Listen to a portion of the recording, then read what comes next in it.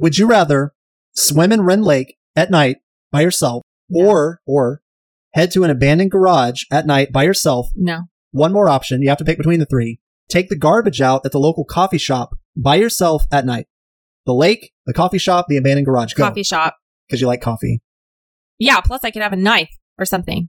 Just don't drink so much coffee that you get a killer headache like Emma gave Will. She had it coming. She had it coming. See what I did there? The headache? Yeah, I see. Gave Will. Yeah, I know. Its head split in two. Yeah. Come on, it's so clever. Yeah. Give me my vindication, God damn it. But this is your Noah Foster imposter reciting a soliloquy from Noah Foster. The legit shit Noah Foster, that is. Hey guys, this is Noah Foster, local student and survivor of the Lakewood Slasher Murders, guest podcasting the final chapter of Autopsy of a Crime. For your former host, the now deceased criminal mastermind behind the killings, Piper Shaw. So, having made it to the end of our very own slasher movie, I think we're all just processing what we've lost and how to move on. Staring death in the face has a way of making you want to be a little more forgiving. Maybe we'll find that the loss of someone we loved may lead to the promise of someone new. Maybe we'll see this as a second chance to do things differently and make a change for the good. Red Devil, you seem to have a real knack for forgiving people. Is there anything that you would do differently if you had a second chance? It's a yes-no question. Oh my God, that's a deep question. Yeah. I mean, I feel like the answer is yes. For everyone. Well, no. See, I have sadly met people, a slew of individuals, in fact. It's kind of that bohemian, hippie, commie, living off the land, communal mentality of no regrets. Mm-hmm. I don't have any regrets. And you're like, wait, what about the time where you snorted crack cocaine and then you stole that Ferrari and drove it into a police station? And you know what they say? Well, if it wasn't for that, I wouldn't be the person that I am today. And I'm like, a person that got high as shit and drove a stolen vehicle into a police station. So I think that a normal person says, yeah, I fucked up a lot. It's like the guy that you know is Bobby from Supernatural, but he's Ellsworth in Deadwood. And he's like, I may have fucked my life up flatter than hammered horse shit. Honest. Well, I do subscribe to, even though I wish I could change things and have made different decisions at different points in my life, I also do have some of the mentality where I'm like, well, I'm glad that I did walk through that, or, you know, that decision kind of led me to my circumstance now. So I guess I'm right in the middle. I'm in the middle between the hippies and then whatever the antithesis of that would be. The realist. Back to the real Noah Foster. Or to wipe the slate clean and reinvent ourselves as someone new. At the end of the day, we're all just grateful that it's over and that the Lakewood slasher is dead. But there's still one thing I can't figure out. He asks a very good question here.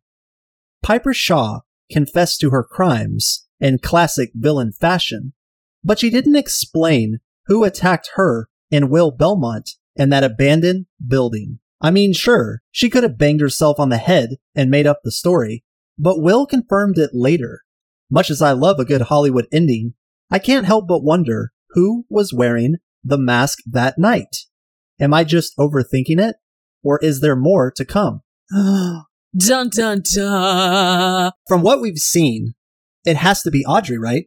Because Audrey, we learned at the very end, was doing a pen pal correspondence swap with Piper, snide Piper, and she has been acting a little shady.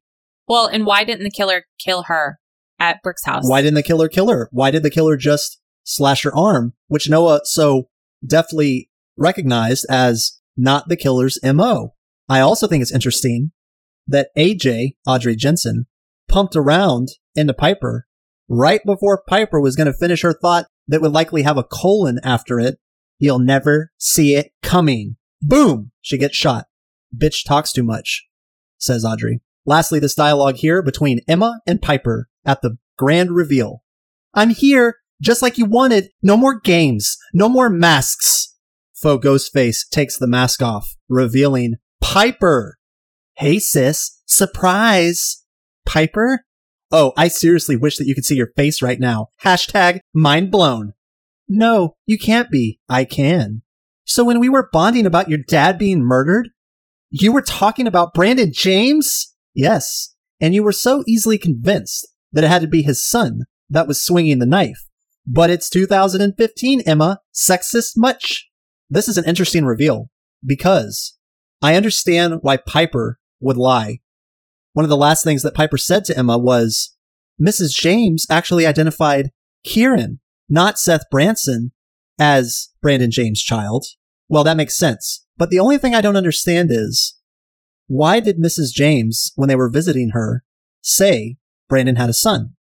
Maggie never knew the sex of the baby. But Mrs. James said that he had a son. I guess the takeaway is that she's not right in her noggin. She's demented, right? She's wrong. Yeah, or it's just a plot hole because we have to move the plot along. And we have to cast suspicion, which they did so expertly. On Seth. Well, yes, but then Kieran. Well, at this point, one thing we know for sure is that Piper Shaw is the biological blood child of Brandon James.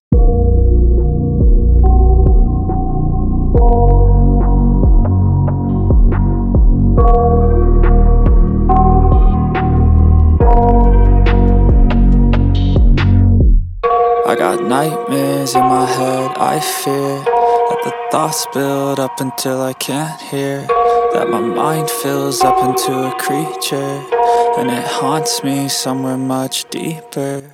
Greetings, dreamy screamers. Welcome to the last episode of the first season of Scream the TV series, Faux Ghostface, an episodic autopsy companion series to Scream the TV series. This twill serve as the Season 1 concluding chapter episode. While we are saddened, and we are saddened, by the end of such a stellar and satisfying season, the silver knife blade tipped lining lies in the knowledge that there is more in store, and Emma's mom is still a foolish fucking whore. It's so Why fun. are you so mean to Maggie? It's so fun making fun of Maggie. This is where we scalpel deep and surgically critique this shamelessly delectable guilty party pleasure.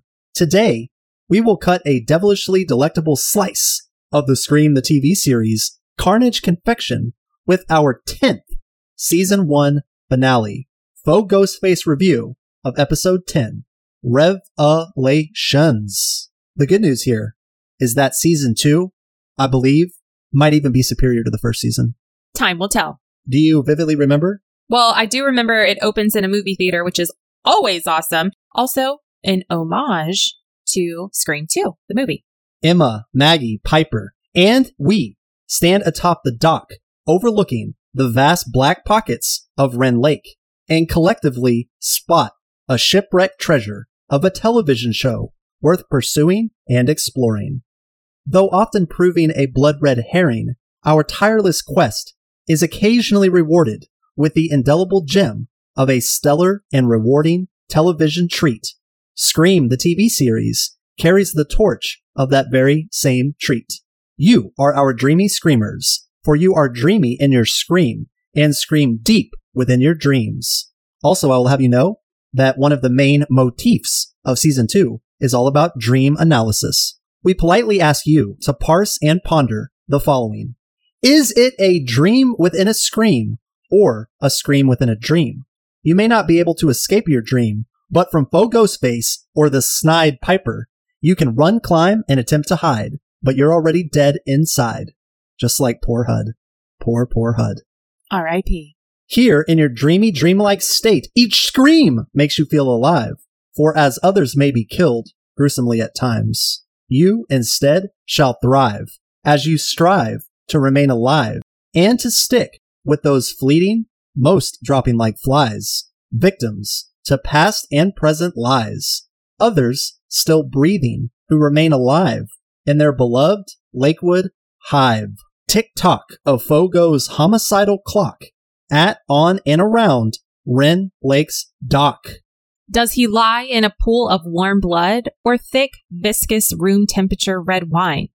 Either way, it's a grim F-star sign. He'll no longer whine and go home to his folks in a box made of pine. Are we up to the task? 2. The elusive, abusive, inconclusive slasher, Unmask. Faux Ghostface Killer sports an unkillable brand, a reaper's coal-black cloak ghostly, ghastly mask, a slight white mask, and a dried blood smeared, caught, crimson, handed. Poor humble Hud. Gut cut. Taped to a tree. Why the F-stars could Maggie not leave him? Goddamn bee. Brooke proves a tease, impossible to please, petite and rather easy to squeeze, but now her pleas are lost to a deep freeze, still dropping degrees. Oh, that was a good one. No psychiatry could cure this lethally, fiery sibling rivalry. We got ourselves a survival bi-curious bee-girl and a know-it-all slick side dick. Brooke and Mr. B play a game of musical door locks, and, to faux Ghostface, Emma repeatedly goddamn talks. Welcome, dreamy screamers, to the Season 1 finale of Faux Ghostface. Finale! Lives end at Wren. New horrors found in episode 10. Refrigeration, mutilation, in deep freezer trouble. Malware debugger, masked mugger, and a tree hugger. It is time for serialized killer trivia. This episode will honor Wes Craven, who died of brain cancer on August 30th, 2015. Thank you, Mr. Craven, for your cinematic contributions and for your involvement in this spectacular show. If you don't know this, you should. He was the director of all of the Scream movies up to this point. Jake's line, "What is this, 1996?" is a reference to the first Scream movie, which came out that year. This is the first episode to air since the death of Scream director Wes Craven. He was an executive producer on this series. The killer is unmasked, snide Piper in this episode. After being shot by Audrey, Piper falls into the water the same way her father, Brandon James, did. And of course, when Emma shoots her in the head and says they always come back, this is taken straight from Jamie Kennedy from the Scream films. The reveal of Piper as Ghostface, faux Ghostface that is, pays homage to the reveal of Roman Bridger as the killer in Scream 3. That was a very good reveal, by the way. Yeah, and I almost never remember that it's him. Like Roman, she is never actually seen being slain on screen, although it's heavily implied she's seriously injured, if not dead, thus setting up the surprise twist. Body count, 3. HUD, R.I.P. This guy at the party. The annoying guy. His name is Grayson, for what it's worth. Grayson. And Piper. The killers are revealed to be Piper and possibly Audrey. We have suspicions. Season 1 body count, for those of you who partake in the concept of bloodlust, 9. Tyler O'Neill, Nina Patterson, Rachel Murray, Riley Mara, Will Belmont, Deputy Roberts, he was the dude that got gutted at the police station, Clark Hudson, Grayson Pfeiffer, Piper Shaw. Scream 10, Revelations. Daisy Bell, how stupefied, flabbergasted, discombobulated were you upon the Piper at the Wren Lake dock reveal? I was shocked. They tricked me. I really finally fully gave in to thinking it was Kieran, but I was very wrong, especially when he comes like around the corner at the house. I was like, oh no, because that's the second time at least that he's like randomly showed up where he's not supposed to be. Like there's not a reason for him to be there. But then he kind of reveals, well, it looks like Emma, like you texted me, and then the whole like your dad's dead thing. At that point, I was like, okay. I guess it's not him. Well, and if you remember in the first Scream movie, Skeet Ulrich was the only one among them that had a pistol for a while. But this is like the third time that old Kirkir has desperately tried to hand a loaded weapon to Emma, and she keeps rejecting the gun. Yeah. She's like, no, I trust you. You keep the gun.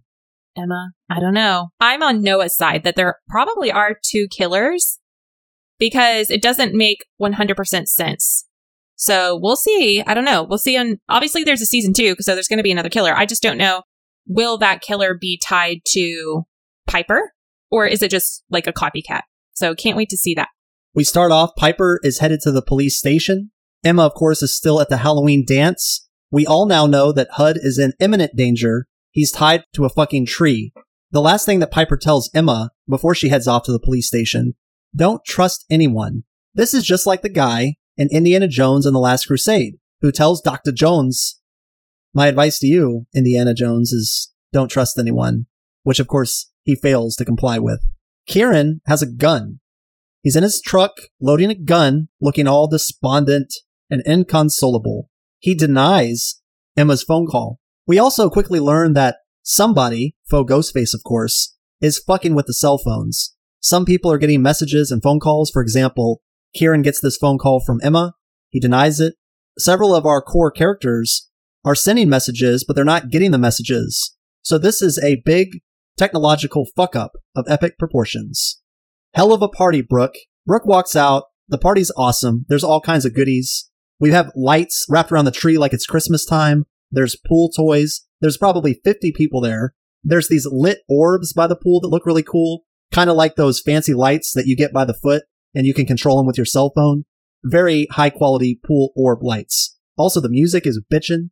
But I love how Brooke, because remember, she has a high society reputation to uphold, but even she recognizes it's all superficial and bullshit. And she says, as she looks around the scene, she surveys everything, where the hell are my actual friends? She, of course, is referring to Emma, perhaps Jake, Audrey, who knows? But she does not care for any of the people here. Like I said, there is a breakdown in the cellular communication. The killer tells Emma on the phone at the party, oh, it's going to be a big reveal, Emma, and it's going to be gut-wrenching. Poor choice of words, as HUD has already been gutted, as we will learn in one of the season's most sinister surprises. Interestingly enough, not only do we see HUD taped to the tree, but Ghostface appears on the screen. And Ghostface has been kind of lurking in the shadows, but this is one of a few instances where Ghostface reveals himself for all to see. And then I like how Emma is trying to escape the Halloween party, but there are sheriff deputies at every exit, and this cop stops her and Noah, and Emma just says, we go, or Sheriff HUD dies. Yeah, and Noah's like, I'd listen to her. That's so good. Meanwhile, Maggie is wearing street clothes, and she is at the police station, surveying the scene and taking pictures of the cop that was left dead and gutted, with Branson missing.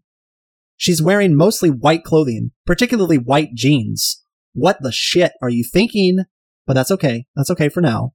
Meanwhile, Emma, of course, arrives at the police station to assist with the investigation. Emma prompts Maggie to look into additional clues that might be on the body, as if you recall, a number was cut into the back of Will. She complies, and she investigates this DB's mouth, where she finds, a heart locket deep in the person's throat. This is the same heart locket made of wood that she was gifted once upon a time by BJ in the tree behind the house, like Boo Radley. Little treats left in the trunk of the tree, Boo Radley style. Well, Emma says, Mom, maybe he's at that house and he's at that tree. And normally you would say something like, well, that's so convenient, isn't it? No, it's not. This show has played it very accurate as far as traipsing over ground that has already been walked. The bowling alley was significant. The coffee shop is significant. All of these different locations serve a narrative purpose. Right. It all goes back to Brandon James and really Maggie, too. Audrey is having an interesting conversation with Brooke, where Brooke says, well, Kieran can't be the killer. He's too pretty. But then she immediately contradicts herself and says, but what about Ted Bundy? Yup. The charmer of all charmers, Ted Bundy. Meanwhile, it's both funny and a gesture of douchebaggery, but this character who we've never seen before named Grayson pops up behind Brooke in a bathing suit and a faux Ghostface mask. And he's like, la la la la. And she's like, what the hell is the matter with you? That would be you, by the way. You fucking tool, you. Well, he says that a girl sold it to him over Etsy. And for a brief moment, I'm thinking, you think that girl's Piper? You think she's been dishing out these faux Ghostface masks to raise a little money? Yeah, and also like create confusion. Sure. You know, if the cops went back and tried to trace, who's bought these masks? That would kind of create some challenges. Jake appears with that numbskull, and he is in bunny ears. I love when Brooke is like, well, I'm going to go get some wine. Audrey, don't let in the unwashed masses. Yeah, that's so good. It's just, no matter what the show does, love it, don't love it, whatever you fancy, but you cannot deny its intellect. It is a very polished, well-scripted show, and the lines are delivered with aplomb. Jake makes the elemental mistake, of saying he'll be right back, and he leaves the Nimrod at the pool chair. we learn that Brooke's address is 1221 Sparrows Drive. Noah is able to do some backhacking, and he's able to find that these signals are coming from Brooke's house, and it's not just malware, but the killer has been able to infiltrate all of the technology and disrupt the communications. But right before Emma and Noah decide to go to the cops, Emma gets a text that says, "No cops, or they will all be headline news." This is fucked up because that means the killer is either listening in live, right, or just incredibly perceptive. Now a moment of silence. Well, HUD's worth more than a moment, but I was just thinking, Maggie killed Clark like Emma killed Will. Both Maggie and Emma, mother-daughter, thought they were rescuing these two. And they were, I would say, indirectly, because they didn't set the course in motion, but had they been a little bit more patient, i.e. Emma running full speed towards the trencher, and Maggie quickly unwrapping HUD from the tree, perhaps they could have lived a little longer. These women are proving rather wicked. If Kieran is going to continue to date Emma, he better watch out. So we learn that the malware cuts them off from each other. Jake decides that he's going to go check on Brooke down in the wine cellar. We basically, at this point, according to Noah, have a survivor girl and a know-it-all sidekick. So they're basically screwed for driving headlong into this catastrophe. I love the scene where Brooke is looking at wine. I absolutely love it. It's not necessarily scary, but it definitely has an air of ominousness to it. Also, I love that when you go to a Brooke pool bash party, not only will you get a Dixie cup, but there will be a lemon wedge safely nestled on the rim of said Dixie cup. This girl, who I guess you could say is Jake's new date, she walks into the bathroom that the unwashed masses are allowed to use, and who is laying on the floor, throat slashed, a wet interloper's throat, Grayson. Grayson has his throat slashed. He is dead. And we don't care. The irony is that Grayson so badly wanted to be Faux Ghostface. I don't think that the genuine Faux Ghostface, that's like an oxymoron, I don't think that they took kindly to that imposter attempt. So does that mean they were at the party? I don't know. Well, according to Noah, the signal for this malware is at or near Brooke's house, so it's very possible. But as everyone sees this bloody corpse, everybody hightails it out of there. This is enough to get Audrey's attention, who comes into the bathroom, sees the dead body, but before she can process it, Faux Ghostface appears, grabs her by the throat, pushes her up against the wall, and Audrey stares at the mask of Faux Ghostface and says, "What are you waiting for?" Now, this is your moment. What are you waiting for? That is Julie James from I Know What You Did Last Summer, which, interestingly enough, the next episode of Faux Ghostface, season-wise, it's going to be episode 11 or episode 1 of season 2. The title for that episode is I Know What You Did Last Summer. So Audrey gets stabbed and it goes to commercial break. Now we have Brooke, who walks outside. Everybody's gone. She's like, I've officially hit what the hell? Bottom of the rock. Yep. And then as she's processing everything, Seth motherfucking Branson appears and he's staring at her through the glass door. She, meanwhile, has locked herself safely inside. He looks genuinely out of place. He's a little panicky. And he's like, Brooke, I don't know what's going on. Something happened at the police station. I left because I knew how it would look. And I immediately rushed here to seek comfort in you. Brooke looks sad and she looks concerned. But then she has this moment of strength where she's like, I don't trust you. And it's like Scream 4, where Hayden Panettiere won't let that guy in. And I won't give away anymore. Well, it's also kind of like the door lock trick in the first Scream in that police Jeep, where the killer has the keys. Nev Campbell is desperately trying to keep the locks pressed down, and it's very suspenseful. But they start playing what I call musical door locking, where Brooke has 19 doors in this home because it's a McMansion, and she just has to keep running to the next large, expensive, lavish door and locking it. To Seth's chagrin and embarrassment and disappointment, as soon as she locks that final door, though, the lights go black, he disappears, and she peers out through the window, and Faux Ghostface is there. Nope. That was scary. I was unprepared. She runs into a hallway, and then a garage, and then a workshop inside the garage, and she climbs in to the same freezer deep freezer that she suspects her father may have put a dead body in and now knows that he put a dead body in, but it is unplugged. I guess it's not a terrible idea, except you're trapped. If for whatever reason the killer smells your fragrance, you're trapped. If you stay in the corner, you at least have a few options. But hey, it didn't work. It didn't work for Tatum in the first Scream. She threw fucking beer bottles and she fought back, and it didn't work well for her.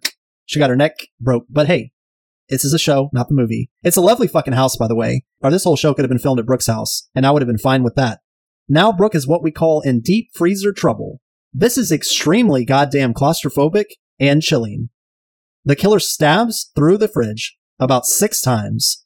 Nails her what, about 3 of the times? Yeah, I mean, at least not like a deep puncture, but definitely nicks her, for sure. Gets her like in the leg, the love handle, the arm. She's bleeding. And then the fucker plugs it in. Just stab me. I don't want to be frozen to death. Which is actually kind of nice because one, Faux Ghostface left Brooke some air holes to breathe, and the cold temperature might essentially have the same effect of cauterizing the wounds. Thank you, Faux Ghostface. Well, he locked her in, so I'm just saying. I don't think that he's anticipating her to survive. I think if I had to pick a scariest scene from this episode, finding Hud's body was very disturbing, but it wasn't scary. I think it's probably a combo of this attack on Brooke, coupled with when Noah and the final girl roll up to the house, and they're looking around. They find Piper's glasses. They find a blood trail. They find her cell phone that she uses to record her podcasts. That's very, very scary stuff. That's what I think. What about you? Yeah, I mean, it was creepy. And it reminded me of the first movie, you know, when they come up and it's all like a bloody car. Right, which is what we're getting to right now. So Noah and Emma appear. They see a Jeep. Now, apparently Piper has been driving a Jeep for the last 24 hours. I don't know what happened to her Mini Cooper. Daisy Bell here had a great idea that maybe she's been renting vehicles. That's a good call. She is out of town, or she's from out of town. We see her glasses that are undeniably her glasses. We see enough blood to be concerned. And it looks like Piper just wanted to help. She came here to check on Brooke, and it looks like there was a scuffle, possibly a struggle. Now, this is where Noah and Emma are crossing in front of the house, and around the corner, looking all serious and laser-focused, holding the same pistol that we've seen before, and we know damn well that it's loaded, is Kieran. And he runs around the corner and points the gun at them. What the shitballs? What did you think was going to happen? I don't know. I was surprised. I wasn't thinking good things were going to happen. Let's put it that way. Because at this point, I'm still thinking Kieran's the killer. There hasn't really been anything pointing me in another direction. And so when he comes up, I am just waiting for them. Like, to me, they're like mice in a trap. So I have no clue what to expect. I was on pins and needles. Well, this is fucked up because this is where Emma has to make Kieran aware of the fact that his father is dead. Because there's a brief mention like, well, how do we know you're not the son of Brandon James? And always cool Kieran has a good rebuttal. He's like, look, when my dad formally took possession of me again, there was a lot of paperwork. And I'm pretty sure that he's the only dad I got. About that, Kieran. I know you saved my life on the lake and all, but your dad's dead, bro. He was killed by Faux Ghostface. No, he didn't. No. Poor Kieran. I feel bad for Kieran. You felt bad for Kieran. Emma definitely feels bad for Kieran. A little history, relevant of course. Some of these obvious things you misplace, but Kieran's dad, who is in fact Hud, he moved there from Atlanta because Kieran's mother and stepfather died in a car accident 3 weeks earlier. So Kieran has been at this school for 3 weeks and is reluctantly forced to live with his dad, Hud. Kieran was born to Clark Hudson and Mrs. Hudson. Clark left him in Atlanta in order to get support for his addiction to pain pills. The only thing we've ever heard about Hud is that he used to get loaded with Detective Wren, and he very vaguely suggests that he was not a good person. I never knew about pain pills, though, so thank Christ on a cracker fuck that I did a little bit of research on the side. But that all fits, right? They don't have a good relationship, and that explains why Clark moved away. Mm-hmm. Kieran, once again, offers the gun, and Emma rejects it. And then I love Noah here, as he's walking around the house with a fire poker or some bullshit, and he says, I am not in favor of splitting up, nor am I 3 days from retiring. I will not be right back. I love it. It's meta within meta, with a character who I find to be even more endearing than Randy Meeks from Scream. Totally agree. There is a bloody handprint on the glass of the door at Brooke's house. Fortunately, Kieran, Emma, and Jake, work together to save Brooke from the freezer. They break the lock, let her out. Jake immediately starts giving her CPR, to which point she wakes up immediately. What are you doing? CPR is always a good idea. Clever Jake. No one notices, as they find Audrey, that there are 2 survivors. Brooke is still alive, Audrey's still alive, and Jake has survived twice. And Noah's like, this is not exactly the killer's MO. But right before that, it's probably one of the greatest lines of the show, where as Noah is walking down the same path that Audrey walked, where that dead guy Grayson is in the bathroom, a large pool of blood has accumulated. And while Noah is walking, he sees the blood, he's getting closer and closer to it. We both laugh hysterically. Maybe someone just spilled their wine. Their red, viscous, thick, blood-looking wine.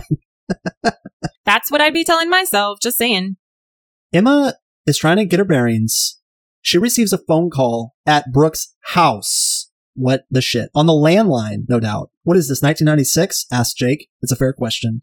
No, it's 2015, bro. Emma is told to meet at the dock at Wren Lake. And basically, Emma's like, why don't you cut to the chase? Okay, what does cut to the chase mean? It is to get to the point without wasting time. The saying originated from early film studios' silent films. It was a favorite of, and thought to have been coined by Hal Roach Sr. Films, at the time, particularly comedies, often climaxed in chase scenes. Some inexperienced screenwriters would pad the film with unnecessary dialogue, which bored the audience and prolonged the time before the exciting chase scene. So cut to the chase means, let's get to the goddamn chase. Well, we're on the dock. Emma is desperately trying to release her mom from her restraints. Her mom is basically tied to a chair. It's very dark on the dock. That red light that allows ships to know that they are getting close to land is blinking. We get the big reveal. It is Snide Piper. She shows up in the faux Ghostface garb, and she takes off the mask, and she looks fucking fantastic without those glasses. She looks serious, she looks creepy, and she looks like someone that could in fact be the evil sister.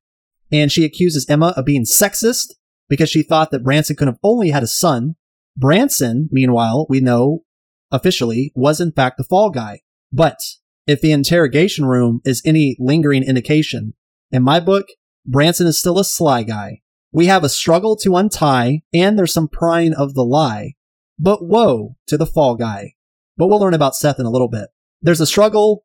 We learned that Piper came into town. She had a bone to pick because she was the half-sibling of Emma, who, as she sees it, got tossed out. And Emma got to live this privileged life at the nice school, surrounded by all of her picturesque friends. Piper also wants to exact revenge for her father getting shot to death and falling in the lake. Now, to me, that's a pretty solid motivation. Yeah, definitely. I think that in a way, it's at least equal to the gravitas behind the plot reveal with Scream. It's a very sensical explanation. We can't escape our secrets. That's what it always comes down to. And it also explains why Piper was podcasting, because she wants this story to be told. And the more, I think, prep work that she did to kind of grease the rails for this story, I think more people would be made aware of what she and her family went through. But right before Piper's about to give the death stab to Emma, because she has slashed both Emma and her mother, there's some great dialogue here between Emma and Piper. And this is where Emma says, "You pretended to help me. You pretended to be my friend. And it stings when someone breaks your trust, right, Mom?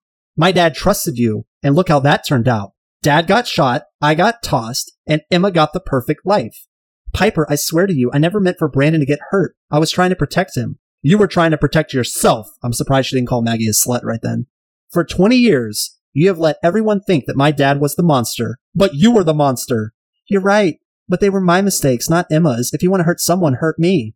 "I plan on it. But I've kind of put a lot of thought and time into this, so I like to savor the moment a little bit before I slice you open."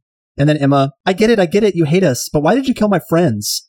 "To watch you suffer, Emma, although they did help a lot. After all, what did your BFFs do? They filmed your first time. I mean, the day that your video accidentally went viral, and I was right there to see it happen? Priceless." But Piper says to Emma right before she delivers the death blow, "There's still one more surprise, and you'll never see it coming." Meanwhile, the frog noises sound great. Great sound effects, or possibly real frogs. What do you think? Well, it is a lake, and we live just by a pond, and the frogs are loud as shit. Very loud. Very loud at night. I like it, though. Audrey appears, shoots Piper, and she's like, the bitch talks too much. Sweet moment of triumph, but then wait. She's back! Piper falls into the lake just like her late father. But then she starts climbing up on the dock, trying to rein in more carnage. But then Emma picks up the gun, headshot. Well, I think it's rather ironic that Kieran's shooting lessons with Emma may have helped with this accuracy, right? Perhaps? Yeah, sure. She says they always come back. By the way, I love Brooke's shoes that we get to see here at the end. They look like fancy They're Vans. Yeah. But they're all black. But they come up high. They're almost like high-top boot Vans. They're very, very interesting, but I like them a lot. Just as Noah predicted back in the pilot episode, where the survivor girl, is surrounded by ambulances that are taking all of her friends away. And of course, because this show is cleverer than the rest, Audrey calls him out about that. The podcaster was revealed to be the Lakewood slasher. Noah takes over Autopsy of a Crime. He was always born for this role, by the way. He totally was. One thing we're going to add, Dreamy Screamers, to the second season when we get to it, is we're going to incorporate, in addition to what our favorite scary scene is in each episode, we're going to spend oodles of time dissecting and reflecting on Noah's new podcast, which we will get to. Interestingly, Audrey, as Noah is giving a concluding monologue that's almost as important as the one that he delivers in the first episode, the pilot, Audrey has a safe in the New English Dictionary in a room. It's like a lockbox. This reminds me a little bit of the Bible and the Shawshank Redemption. Audrey has safe words. Get it? She's got a safe and it's a dictionary. Oh, yeah. Okay. I get it. We learn that Audrey had been in prior correspondence with Piper. What? I was shocked. It's pretty substantial. Multiple letters, and they're not using pseudonyms. It's like, hey, Audrey, hey, Piper, what's up? How's it hanging, girl? They had been communicating for months prior to Piper's arrival in Lakewood. Also, I was listening to a podcast recently on Scream the TV series, and they were really struggling with Piper's age. They were like, well, we think she's supposed to be 25, but it's been 20 years since Brandon James was shot and fell in the lake. We know that he had a baby prior to falling in the lake, or at least the girl was pregnant at that time, Maggie. So the question is, how old is Piper? I think it makes complete sense that she's 20 years old. Yeah, 20. That's what I'm thinking as well. She's a couple years older than these teenagers. Now, technically, if the legal drinking age in Louisiana is 21, she shouldn't have a flask, but I think that she's 20 and she's a little bit rebellious. I mean, hell, look at her outfits. She is cool to the goddamn core. But that is one fuck of a hieroglyph hanger to leave us on. What is Audrey's involvement? That's the question. Everybody else makes up. Noah and Audrey make up, Brooke and Kieran make up, and of course Jake and Brooke make up. So things are looking pretty good, but R.I.P. Will, R.I.P. Riley, and R.I.P. HUD. You will all be missed. Branson is let out of prison, and he collects his little belongings, rightfully so. What did you think of this season finale, Daisy Bell? I think we had a lot of bombs dropped. I think they did a really good job of tying a lot of things together, but then also kind of leaving us on pins and needles, asking questions about what's going to happen next season. Because the other thing, when Audrey's looking through her letters, we see these papers with, names, question marks, dates, things like that. It's the papers that were stolen from the police station. Right. So it stands to reason that Audrey was the one who broke into the municipal building and the records. Right. That's what it sounds like. Yeah. I think that it was a very strong first season finale. I thought the pilot was very strong, and I thought every episode in between was solid to very good. This was a very, very superlative, practically immaculate first season. But just wait. Things get richer, they get rawer, and they get more murderous. Body count 3. HUD hugs a tree. It hugs back with lethal glee. One boy died how he lived. Drunk, filthy, and lifeless on a bathroom floor. Piper, stabbed, shot, and submerged, resigned to a watery grave. She could podcast like a champ, but earns our disapproving middle finger wave, for she chose to homicidally misbehave. Brooke, Emma, Audrey, and Maggie all sustained flesh wounds. For fresh medical updates, we will stay tuned. Time for tunes for the post-op surgical mask-wearing loons. Lifetime by Scully Boys, B-O-Y-Z. Nights Like This by Darion Javon, that's J-A''V-O-N. Memory by Chris Arena, featuring I-O-N-A. Iona Camel. Get it?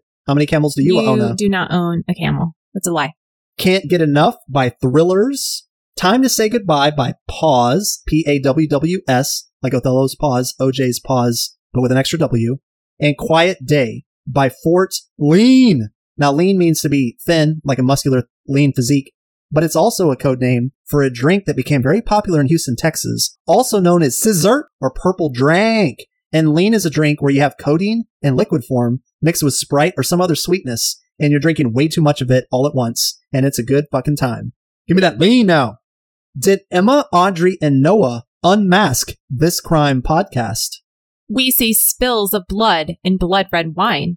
Emma shows stones, spirit, and spine as she learns of her depraved and fucked bloodline. Emma might very well still be a tad raw about her deceased half-sister / podcaster, Miss Shaw. Here, we get surgical with our killer culprit unmasking. Piper is forced to pipe down once she's shot in the fucking head, which slowly colors Wren Lake a warm shade of red. Piper fucking Shaw had it coming, but she proclaims on Wren's dock that Emma will never see it coming. Dream a little scream for us, dreamy screamers, or stream a little scream for us, streaming screamers. All of Scream the TV series is currently available on Netflix. Can you spot the killer's brand? Her cold knife clutched her blood red hand. This initial, practically immaculate season has come to a dignified end. Pernicious Piper has, for her last time, pressed send. Emma and Maggie, their ears to snide Piper, did lend. But with the damage committed on these ladies' bodies, for at least a while, they'll convalesce on the mend. Piper proved more a wholly crazy half-sister than a friend, and this unmasking and familial attacking on this eponymous dock will undoubtedly trend. The Lakewood slasher may be headshot, bloodied, drowned, and dead, but who attacked Piper in that abandoned garage and broke her forehead skin? Who do you think? We don't know. I don't know. I need to watch. There was a tremendous reveal, but questions still linger, past the fading reflections on Lake Wren. Was it Piper who, at the Lakewood County Municipal Records evidence room, did break in? No, it was Audrey. What the fuck will befall Brooke's daddy, Quinn? As one chapter concluded, a new, under the umbrella of Season 2, will soon begin. So prepare yourself for fresh secrets, slayings, and sin. Can all of these murders on Snide Piper we pin, or was her convenient confession and sordid sinister story merely a spin? Season 2 is going to be a fun fucking ride, I assure you. It is 12 episodes long, plus a 90-minute little Halloween special. That will be coming soon, but because this season was so good, it earns a proper wrap-up and recapitulation, which will be our next episode, serving as a bridge between two seasons. If you listen intently and watch with focused peepers, you just might catch the next season, chapter, and new castmates coming. Faux Ghostface, fresh wound wrap up. Final thoughts on Lakewood's final kids. Your host, the Noah Foster imposter, falsetto prophet, and co-host, Daisy, you'll meet me in Hell Bell. Red Devil. Out.